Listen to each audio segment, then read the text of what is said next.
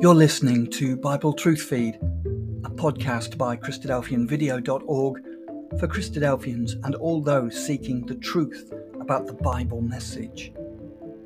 Join us now as we present our latest episode.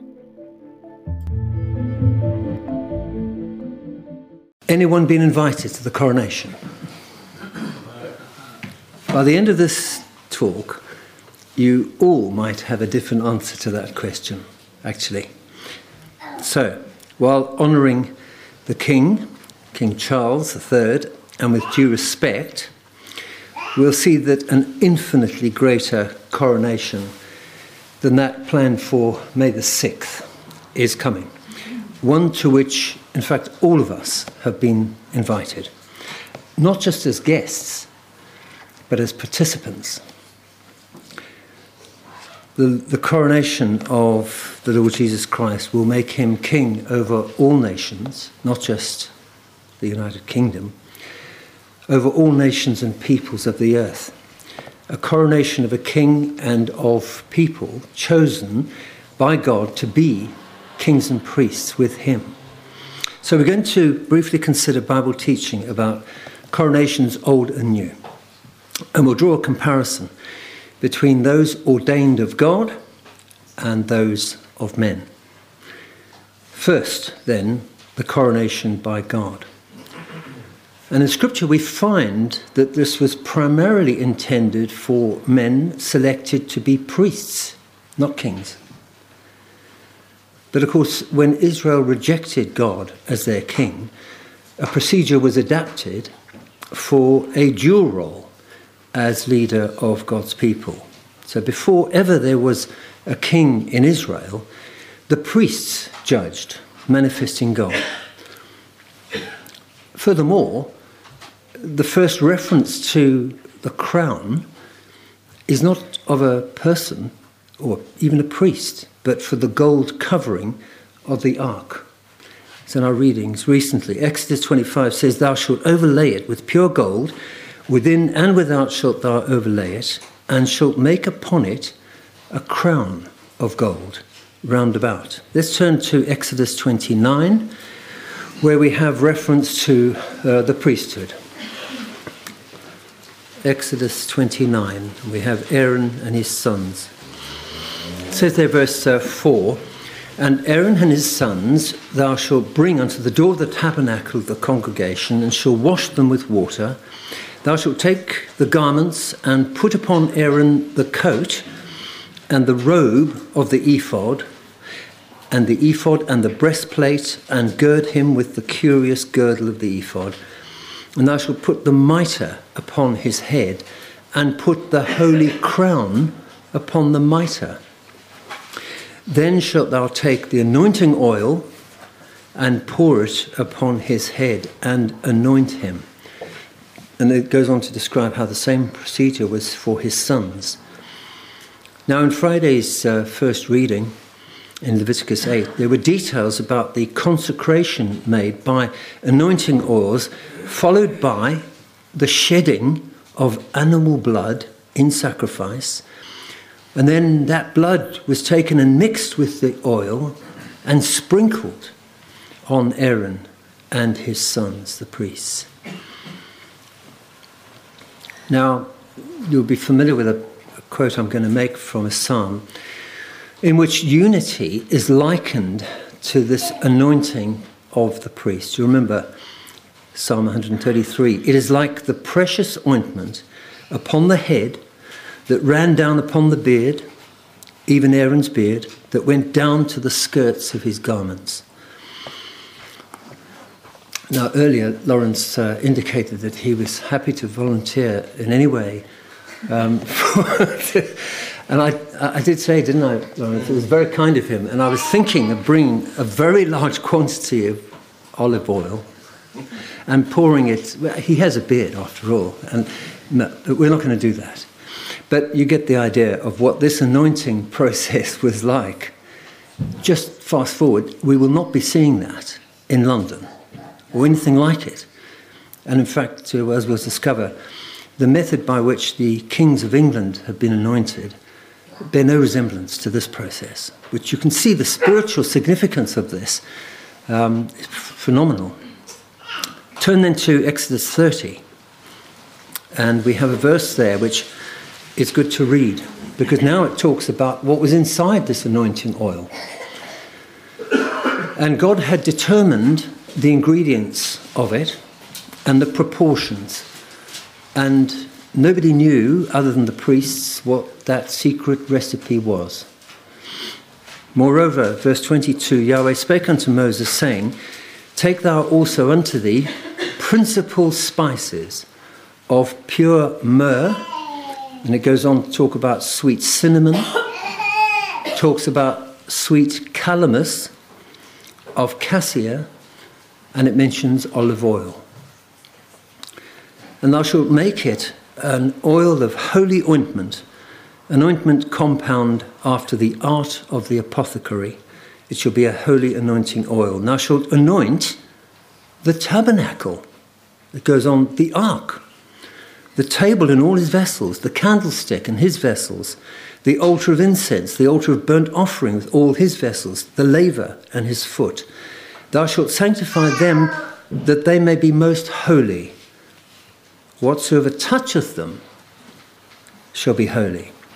And it goes on, thou shalt anoint Aaron and his sons, and consecrate them that they may minister unto me in the priest's office. This shall be an holy anointing oil unto me throughout your generations.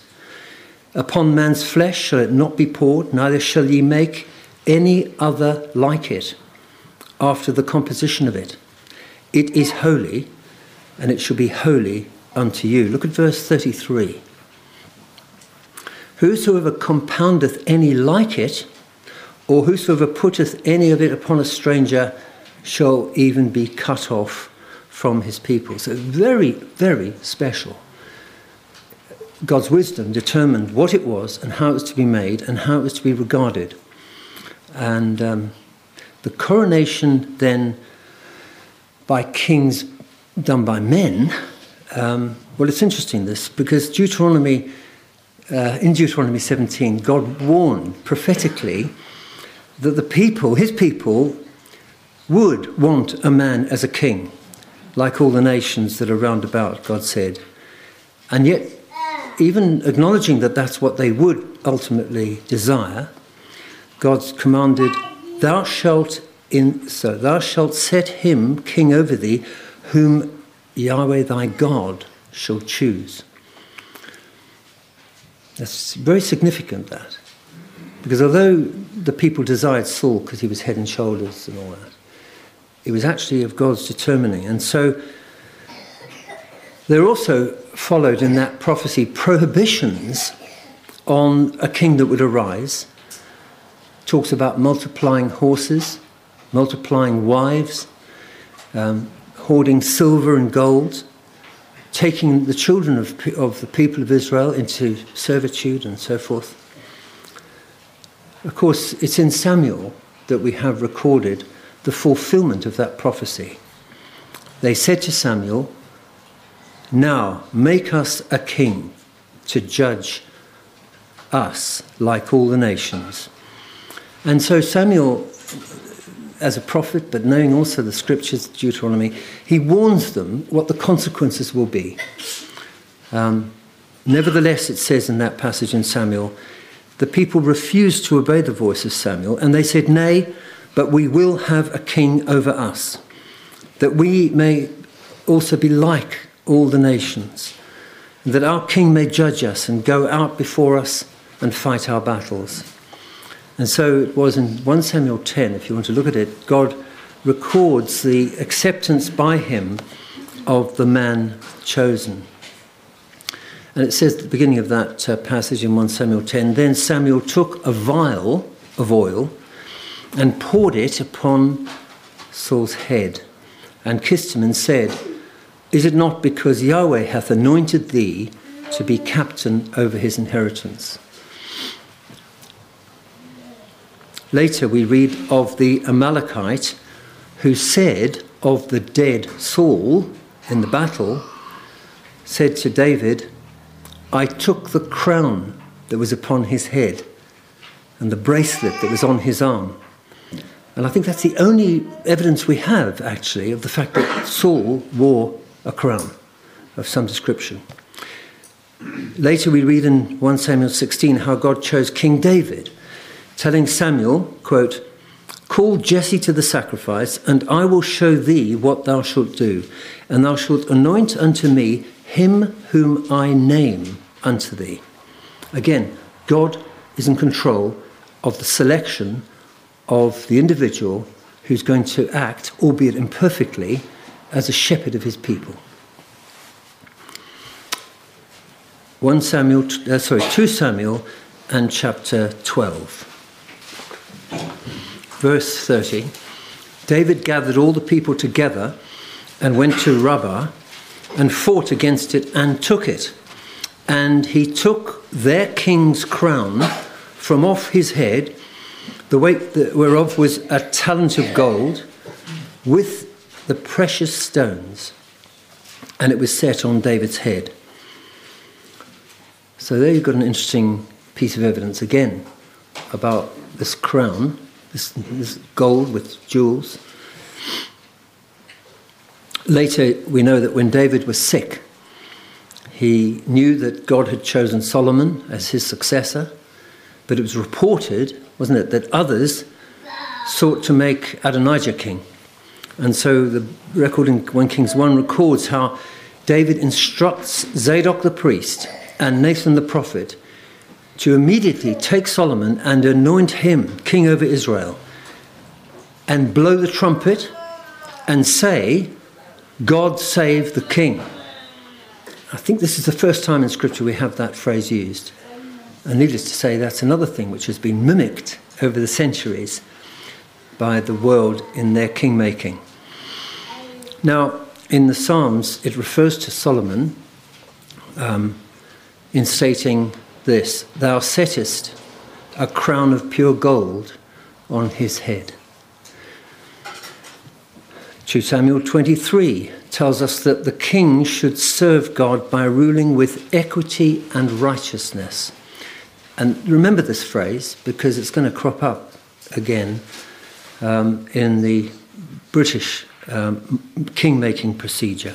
So the verse reads, 2 Samuel 23 verse 3, "The God of Israel said, the Rock of Israel spake to me, he that ruleth over men must be just, ruling in the fear of God." Later we have the record of young Joash. "They brought out the king's son and put on him the crown, gave him the testimony, and made him king. And Jehoiada and his sons anointed him and said, God save the king." Now the other kings of Israel were mostly chosen by man's wisdom and failed. And of course God knew that this would happen. And so we have that wonderful prophecy in Ezekiel 22. "Thus saith the Lord Yahweh, remove the diadem, take off the crown. This shall not be the same. Exalt him that is low, abase him that is high. I will overturn it. It shall be no more until he come, whose right it is, and I will give it him." Now you might have thought anybody knowing that scripture would never have engaged in making a king over them, their people, because it was for God to decide who this would be. Now we move to coronation of English monarchs, and I was indebted to have the benefit of getting this book, which was published about 12 years ago, Sir Roy Strong, and it's the most authoritative study of the coronation, going right back to records from Alfred the Great. And it was republished at the beginning of this year. The publishers in September of last year must have got wind of the fact the Queen was very poorly, and he was asked to revise it and add a new epilogue. It's been very helpful to read and learn how things have been done over the centuries and the lessons that it has for us. Now, the palace has issued a number of briefings about how King Charles's coronation will take place. And there are certain rituals which will be kept, Interestingly, the oil will be significantly different to what was used in the coronation of his mother and of others going back some generations. The anointing is still regarded to be the central feature of the coronation, because the primary function of the monarch in this country is as supreme governor of the Church of England, which is a priestly role, you might say. And there's no option out of that. Now, interestingly, it's on the record that both the Queen's father, George VI, and her uncle, Edward VIII, both balked at the idea of being anointed in this spiritual way. And they were overruled, interestingly. Now, we don't know exactly how King Charles's coronation will take place, but there are certain things that will persist as rituals. And in a sense, many of them are blasphemous applications, really, of what we read in the Old Testament, which was the way God worked with his people. But we're going to consider some of those, and then we're going to look at a coronation yet to come, a glorious one, and the evidence in Scripture of how Jesus will be enthroned. So, the earliest account, interestingly, of an English coronation is one that was written down by a man called Oswald, who was Archbishop of York. And the individual in question's name was Edgar.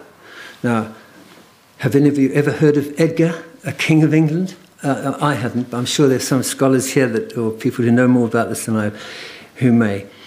Edgar was crowned in 973 AD, and he became king earlier at the age of 16. But he waited, interestingly, until he was 30 years of age for his coronation. And there's speculation as to whether he was patterning himself on the Lord Jesus Christ, who began his ministry and service at the age of 30. Now, back then, he ordered all of the ministers of the church, and this would have been the Roman church for the Reformation, and they all assembled at the place of his choosing, which was Bath, which still apparently had echoes and evidences of the Roman period, the imperial ways of Bath. The day chosen by him was Pentecost, deliberately. And on entering the church, he prostrated himself, and then he stood again, and this was all indicating the rebirth of a new man, raised to glory, and soon to be anointed by the oil which represented the Holy Spirit of Pentecost.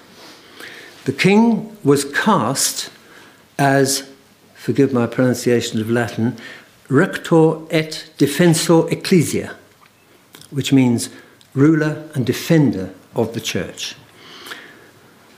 So he entered the church and took off his crown and prostrated himself before the altar.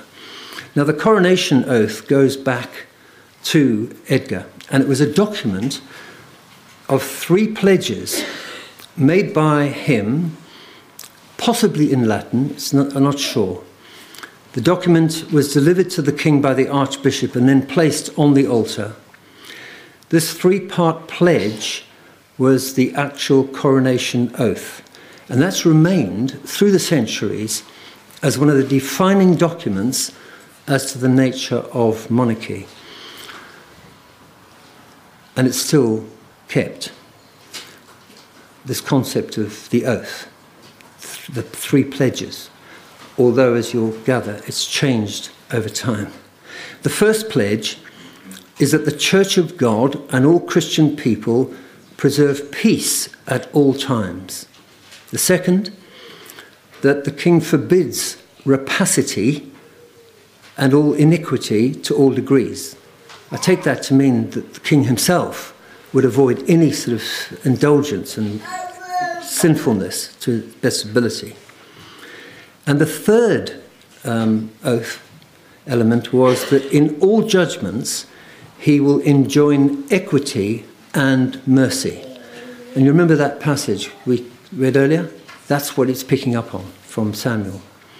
Now the Queen gave these 3 promises, modified, as her father had, governing the Commonwealth, promising mercy and justice in her rule, and defending the church. Now, some of the wording indicates a conscious desire to fulfill that passage in 2 Samuel 23. A king must rule in righteousness and equity. And there's also that assumption about a dual role as a king-priest. The archbishops and bishops anointed the head with what is still called, and they're using this term now, chrism, a fragrant mixture of oil and balsam poured back then from an animal horn. By this supposed rebirth, it was claimed the man would arise to serve God, accompanied by a succession of prayers. And the prayers were made back then invoking the good kings of the Old Testament as exemplars of the virtues to be granted by the Spirit. Prophets and priests who had been similarly anointed, and calling upon the Holy Spirit to descend and sanctify Edgar. And then following this, the most solemn moment of the whole coronation service came the anthem, Ungserunt Solomonum, which is the singing of the anointing of Solomon by Zadok the priest and Nathan the prophet, when they blew the trumpets and piped the pipes and rejoiced with great joy, so that the earth rent with the sound of them. And they said, this is quoting scripture, God save King Solomon. Long live the king. May the king live forever. And hence this tradition is still observed. At that point, Edgar then received the ring, which signified the seal of holy faith, the sword by which to vanquish his enemies, both his enemies, the foes of the church, and opponents of the realm. He then received the crown of glory and righteousness, the scepter, the sign of kingly power, and the staff of virtue and equity. And the crown, interestingly, back then, that first time, Edgar, was made of laurel, entwined with roses. And immediately after that, a mass was held, followed by a great feast. And of course, this has been reenacted for over 1,000 years. And it was enhanced, many feel, in the 18th century by Handel's music. Now, in the past two coronations, while standing beside the coronation chair, the monarch was presented to those gathered in the abbey by the Archbishop of Canterbury, and the congregation shouted, God save the King, and some trumpets were sounded. And there's a detail. The Archbishop of Canterbury asks the assembly in each of four directions whether they are all willing to do homage and service. And so he faced the Lord Chancellor, the Lord Great Chamberlain, the Lord High Constable, and the Garter King of Arms, okay? And the idea of this was it facilitated the required assent of all the people present to him becoming their king. The robe of King Charles will be removed, and he will sit on the coronation chair, which you may have heard, well, is currently being refurbished. And it will include the stone of Scone, which the Scottish government decided some months ago to allow on loan for this purpose, although Alex Salmond has other ideas which have been reported in the press just in this weekend. And just as an aside, the legend about that stone, the origins of the stone of Scone, are that it was from biblical times. And it was suggested that it was the stone that Jacob used when he was on his way to Haran, Genesis 28. The same stone of Jacob was then supposedly taken to ancient Ireland. It goes on. And of course, the interesting thing is that geologists in recent years have completely contradicted this by saying that actually it's old red sandstone which was quarried nearby in Scone, in Scotland. So there we have it. A gold cloth will be held over the chair to conceal the king from view at one stage in the proceedings. The Archbishop of Canterbury would anoint the king's hands, his breastbone, and his head with a small portion of this holy oil made to a new recipe, only announced on Friday, whereby it's been decided not to obtain it from the apothecary and chemist to the monarchy based in London and used over the centuries recent, but rather a new anointing oil is to be made from a recipe from olive trees taken from the Garden of Gethsemane, crushed in Bethlehem and consecrated, this happened in the last week, by the Greek Orthodox Patriarch of Jerusalem and Jerusalem's Anglican Archbishop. Unlike the oil formulated for past coronation anointing, it will exclude any ingredients from animals.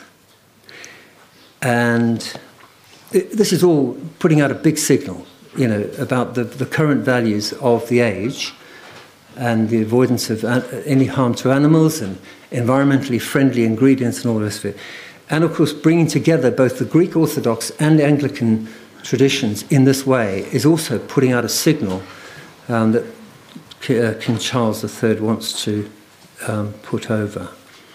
But it will be perfumed with sesame, rose, jasmine, cinnamon, neroli, orange blossom. Would you have liked that? Yeah. Okay. And so this was only announced on Friday, and it's and interestingly, that whole thing about the anointing oil and how it would be made and places from which it would be obtained was something that the Archbishop of Canterbury has gone public in saying how this was something very dear to his heart. And of course, he had a lot of experience in the oil industry. King Charles III is reported to have chosen to be dressed in military uniform. And the rows of medals, it's been commented, will make anointing the breastbone challenging. And so it's possible that that may be excluded in a modernizing approach to his coronation. But in any event, as we've seen, the anointing of God's priests and kings was of a very different magnitude and significance spiritually. And the quantity of oil must have been great for it to flow from the head, through the beard, through clothing to the feet. So the next stage will be the investiture. The sovereign is presented with items including the royal orb, representing religious and moral authority, they say, the scepter, which represents power, and, as distinct from the sovereign scepter, a rod of gold topped with white enamelled dove, a symbol of justice and mercy. And finally, the Archbishop will place St. Edward's crown on the king's head. And then will follow the enthronement and homage. And the king will leave the coronation chair and move to the throne. And peers will kneel before the monarch to pay homage. Now, the imitation by all of this of truly holy things is clearly seeking to evoke authority and credibility. But in fact, it's shallow. And it's a poor imitation of what was done in the past and what's prophesied for the future. So now we want to focus finally on our Lord Jesus Christ. In Luke chapter 1, let's turn to that and discover the teaching of God through his word. And Luke chapter 1, verse 32, remember this part of the promise made to Mary. He shall be great and shall be called the Son of the Highest. And the Lord God shall give unto him the throne of his father David. And he shall reign over the house of Jacob forever, and of his kingdom there shall be no end. This is a very different magnitude, isn't it? The kings of this world will fall down before Christ, because he judges the world in righteousness. They will recognize that he is one who truly does possess equity where they failed, however much they tried, if at all. And there'll be an interesting pattern of a passage I discovered in Jonah. I'll quote it, Jonah 3 verse 6. For the word came unto the king of Nineveh, and he arose from his throne, he laid down his robe from him, and covered him with sackcloth, and sat in ashes. That was the response of a worldly king to the glory of God. John 18, Jesus says, my kingdom is not of this world. If my kingdom were of this world, then would my servants fight, that I should not be delivered to the Jews. But now is my kingdom not from hence. And remember how Pilate says to him, so you're a king then? Jesus answered, thou sayest that I'm a king. To this end was I born, and for this cause came I into the world. And so it is that Revelation 11 records this wonderful teaching. In verse 15, the seventh angel sounded. There were great voices in heaven saying, the kingdoms of this world are become the kingdoms of our Lord and of his Christ, and he shall reign forever and ever. Now the follower of Christ anticipates that day when he will be enthroned in Jerusalem. And until such time, the disciple of Jesus, as we read, must honour the king. The 12 disciples will be enthroned by Jesus, and the saints will be made king priests after the order of Melchizedek. And we have this wonderful prospect then, as I said at the beginning. We've all been invited to coronation of the king. It's a question of whether we want to be there and whether we take the necessary steps and believe that God's grace will permit us to be there. And so it says in Revelation 3, to him that overcometh will I grant to sit with me in my throne, even as I also overcame and am set down with my Father in his throne. So it's a very real invitation to all of us, isn't it? To be part of that wonderful process of becoming kings and priests. And so 1 Peter 2 we read, you are a chosen generation, a royal priesthood, a holy nation, a peculiar people, that ye should show forth the praises of him who's called you out of darkness into his marvellous light. Psalm 2 tells us that the Son of God will be given the nations for his inheritance, the uttermost parts of the earth for his possession. And you remember how through Daniel 7, it records the great vision. This is what he said. I saw in the night visions, and behold, one like the Son of Man came with clouds of heaven. It goes on, and they were given him dominion and glory and a kingdom, that all people, nations and languages should serve him. His dominion is an everlasting dominion, which shall not pass away, and his kingdom that which shall not be destroyed. Let's read together from Psalm 72, which will be fulfilled in Jesus when he comes and is king. And you'll notice it's not all about luxury and the appearance of gold and diamonds of distinction and all the rest of it. It's got nothing to do with that. It's got to do with this in Psalm 72. He shall judge thy people with righteousness, and thy poor with judgment. The mountains shall bring peace to the people, the little hills by righteousness. He shall judge the poor of the people, save the children of the needy, break in pieces the oppressor.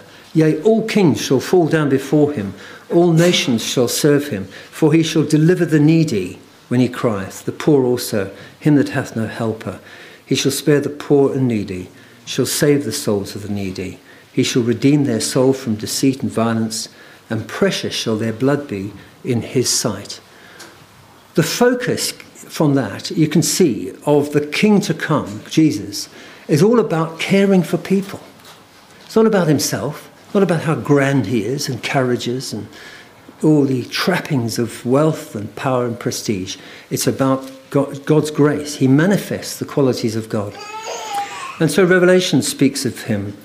Unto him that loved us and washed us from our sins in his own blood, and hath made us kings and priests unto God and his Father. To him be glory and dominion forever and ever.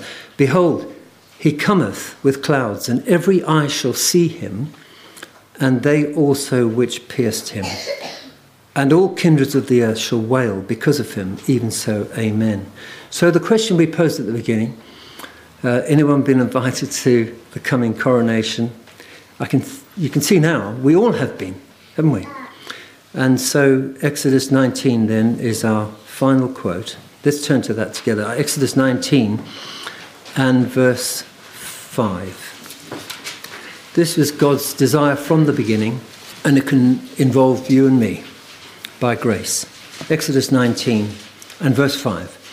Now therefore, if ye will obey my voice indeed, and keep my covenant, then ye shall be a peculiar treasure unto me above all people, for all the earth is mine. And ye shall be unto me a kingdom of priests and a holy nation. Thank you.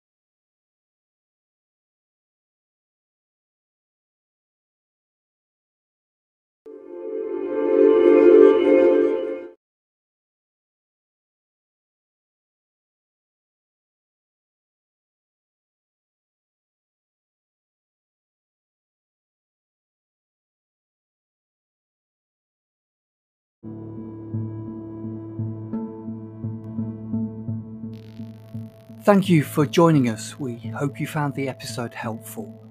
Don't forget, most of these episodes are also available as videos on our video channel, cdvideo.org. So head over and take a look. If you have any comments or questions or suggestions, please get in touch or leave us a voice message. We love to hear your feedback. You can email us at btf@cdvideo.org. If you enjoyed the episode, then please share it with others. Until next time, may God bless you in your studies and your walk towards God's kingdom. Amen.